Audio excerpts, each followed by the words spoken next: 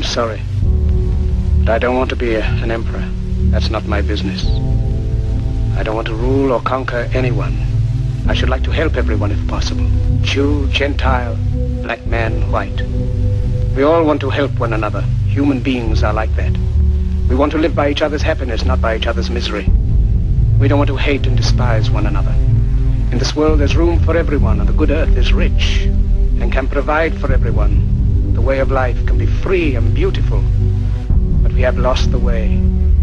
Greed has poisoned men's souls, has barricaded the world with hate, has goose-stepped us into misery and bloodshed. Hello everyone, welcome again to another episode of 10 Minutes with the Master Enchilada Roller. Yours truly, Russell Ibarra, coming to you. And what you were listening to is a speech from a movie called The Great Dictator. And this movie came out in 1940. It was an American political satire comedy drama film.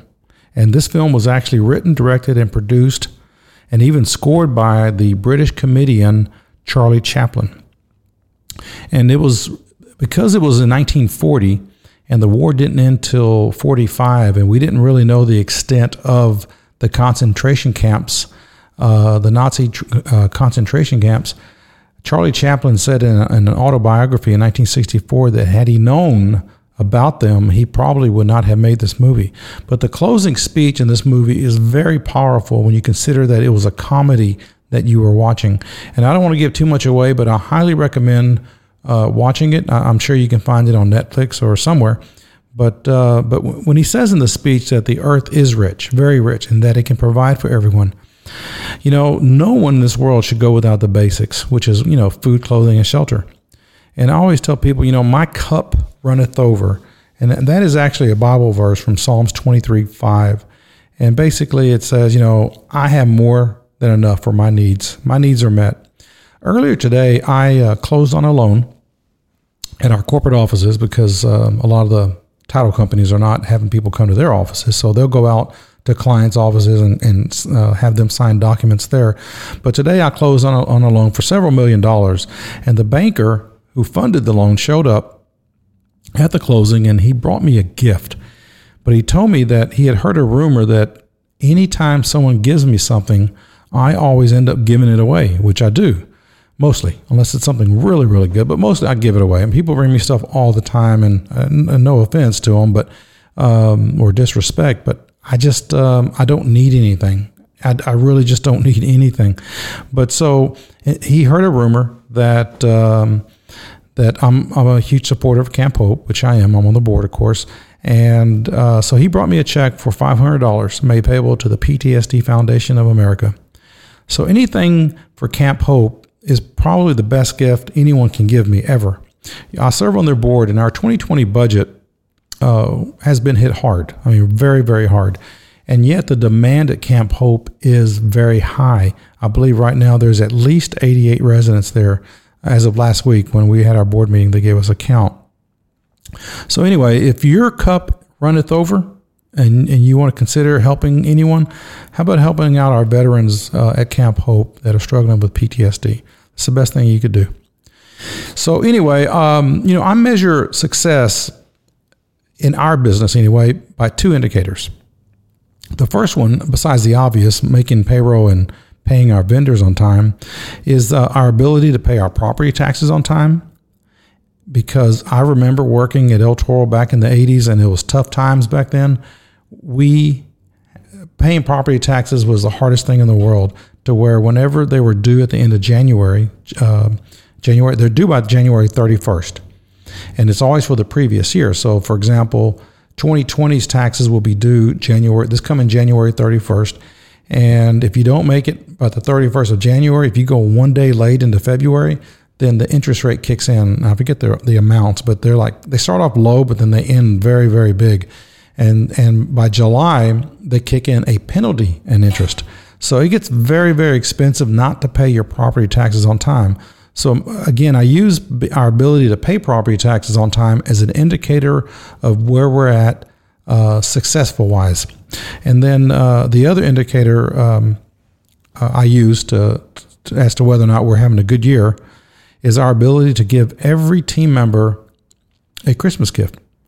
And we've been doing this for at least 24 years now. Every single team member in our company will receive a Christmas gift. And you're talking, in this case, $2,500. I'm sorry, 2,500 team members. So that's quite a few team members, and it adds up.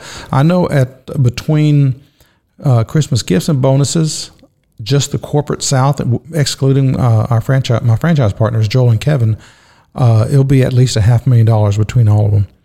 But anyway, which brings me to the topic I wanted to talk about regarding Christmas gifts. So I received an email from a team member inquiring about receiving his Christmas gift. Well, he called it a Christmas bonus, but he was wondering if he could still receive it, although he's already left the company very recently. And so I had to obviously gather facts. So I asked him, when did you leave the company? He said 2 weeks ago, or actually it was last week. And so I said, okay, well, let me find out when the cutoff date is, because we do have a cutoff date as to the team members. As of whatever date they're working, those are the ones that receive the Christmas gift. But in his email, he referred to it as a bonus. So I had to clarify that with him as well. And also to find out what he would have received had he been with us for the number of years, which was 6 years. He had been with us 6 years. And so he wasn't really demanding it. And his whole attitude in the email came across very well, to where he did not have an entitlement mentality. If we could give it to him, fine. He was very appreciative of everything we've done to him up to that point. So he wasn't expecting it, but he was asking about it. So I did look into it, and our cutoff date was December the 5th. So he obviously quit before then, and technically was not entitled to the Christmas gift, not bonus, because there's a big difference. So after I did look into what his amount would have been and the cutoff date, I sent him an email and explained to him, we have to have these policy and procedures in place for a reason. But I told him, you know what, I'll meet you halfway. I'm going to send you a gift certificate to Gringos for $175. He was going to get $350 had he been with us, had he still been with us after December 5th, which would have been $350 gift card to a Visa gift card or a Walmart gift card or a gift card somewhere for $350. So he was very appreciative that I was going to send him a $175 gift card to Gringos. And anyway, I just really enjoyed the whole exchange with him because of how he approached it. And he was very diplomatic, and that's what I like in a person. So anyway, I mailed that card out today, but I had already told one of my team members to let's go ahead and increase it to $250. But when they brought the card to my desk, it was $175, and everyone was busy. So I said, well, let me just go ahead and send what I promised him. And then later I get a text message from the team member that was going to make it the $250 amount, and I told her, well, you know what? I tell you what, let's do this. Let's go ahead and the $175 is already going out in today's mail. Let's go ahead and follow up with another gift card for another $175, which would be the full $350, but in the form of a gift certificate to Gringos, a gift card, and also include a card from all of our team members at the corporate office telling him, thank you for giving us 6 of your prime years, because those are valuable. And I always tell all of our staff that start off in their late teens or early 20s or mid 20s that, thank you for giving us your best years.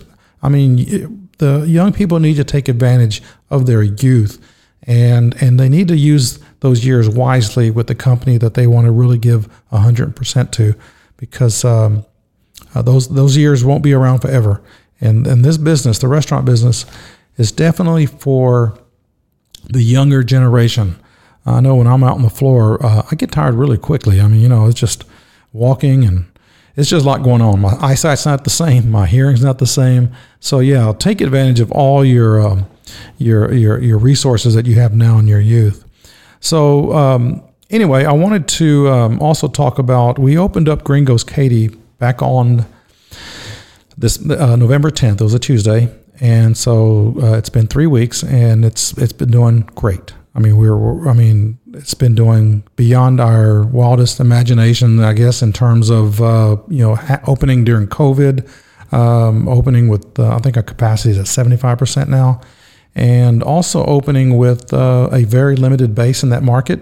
So sales have been very strong.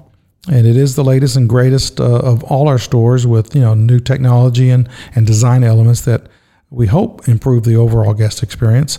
And we will take that and take those elements and improve on those for our College Station store, which we hope to open by the first quarter of 2022. Well, I also want to close this podcast out with just sharing a very special story about a special person. My father-in-law, Jaime Moscoso, who actually passed away the day we opened up Katy. And he was 86 years old, and Jaime, or Jimmy as we called him, came to the United States in 1964 at the age of, I think he was 27, how you always hear they came over with X number of dollars in their pocket. Well, he actually did come over with I forget what it was. It wasn't much. It may have been $14 or something. But he came over from Colombia, Bogota, Colombia, and moved to New York and got set up. He came to the United States first by himself to get set up because his oldest daughter was just born, which is now my wife today. And he took a huge leap of faith traveling that far to a country where he did not speak the language.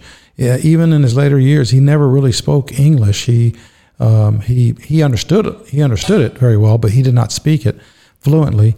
And because of that, he and I rarely had any in-depth conversations. So he passed away, and he did suffer from dementia, and it was horrible to see him deteriorate the way that he did.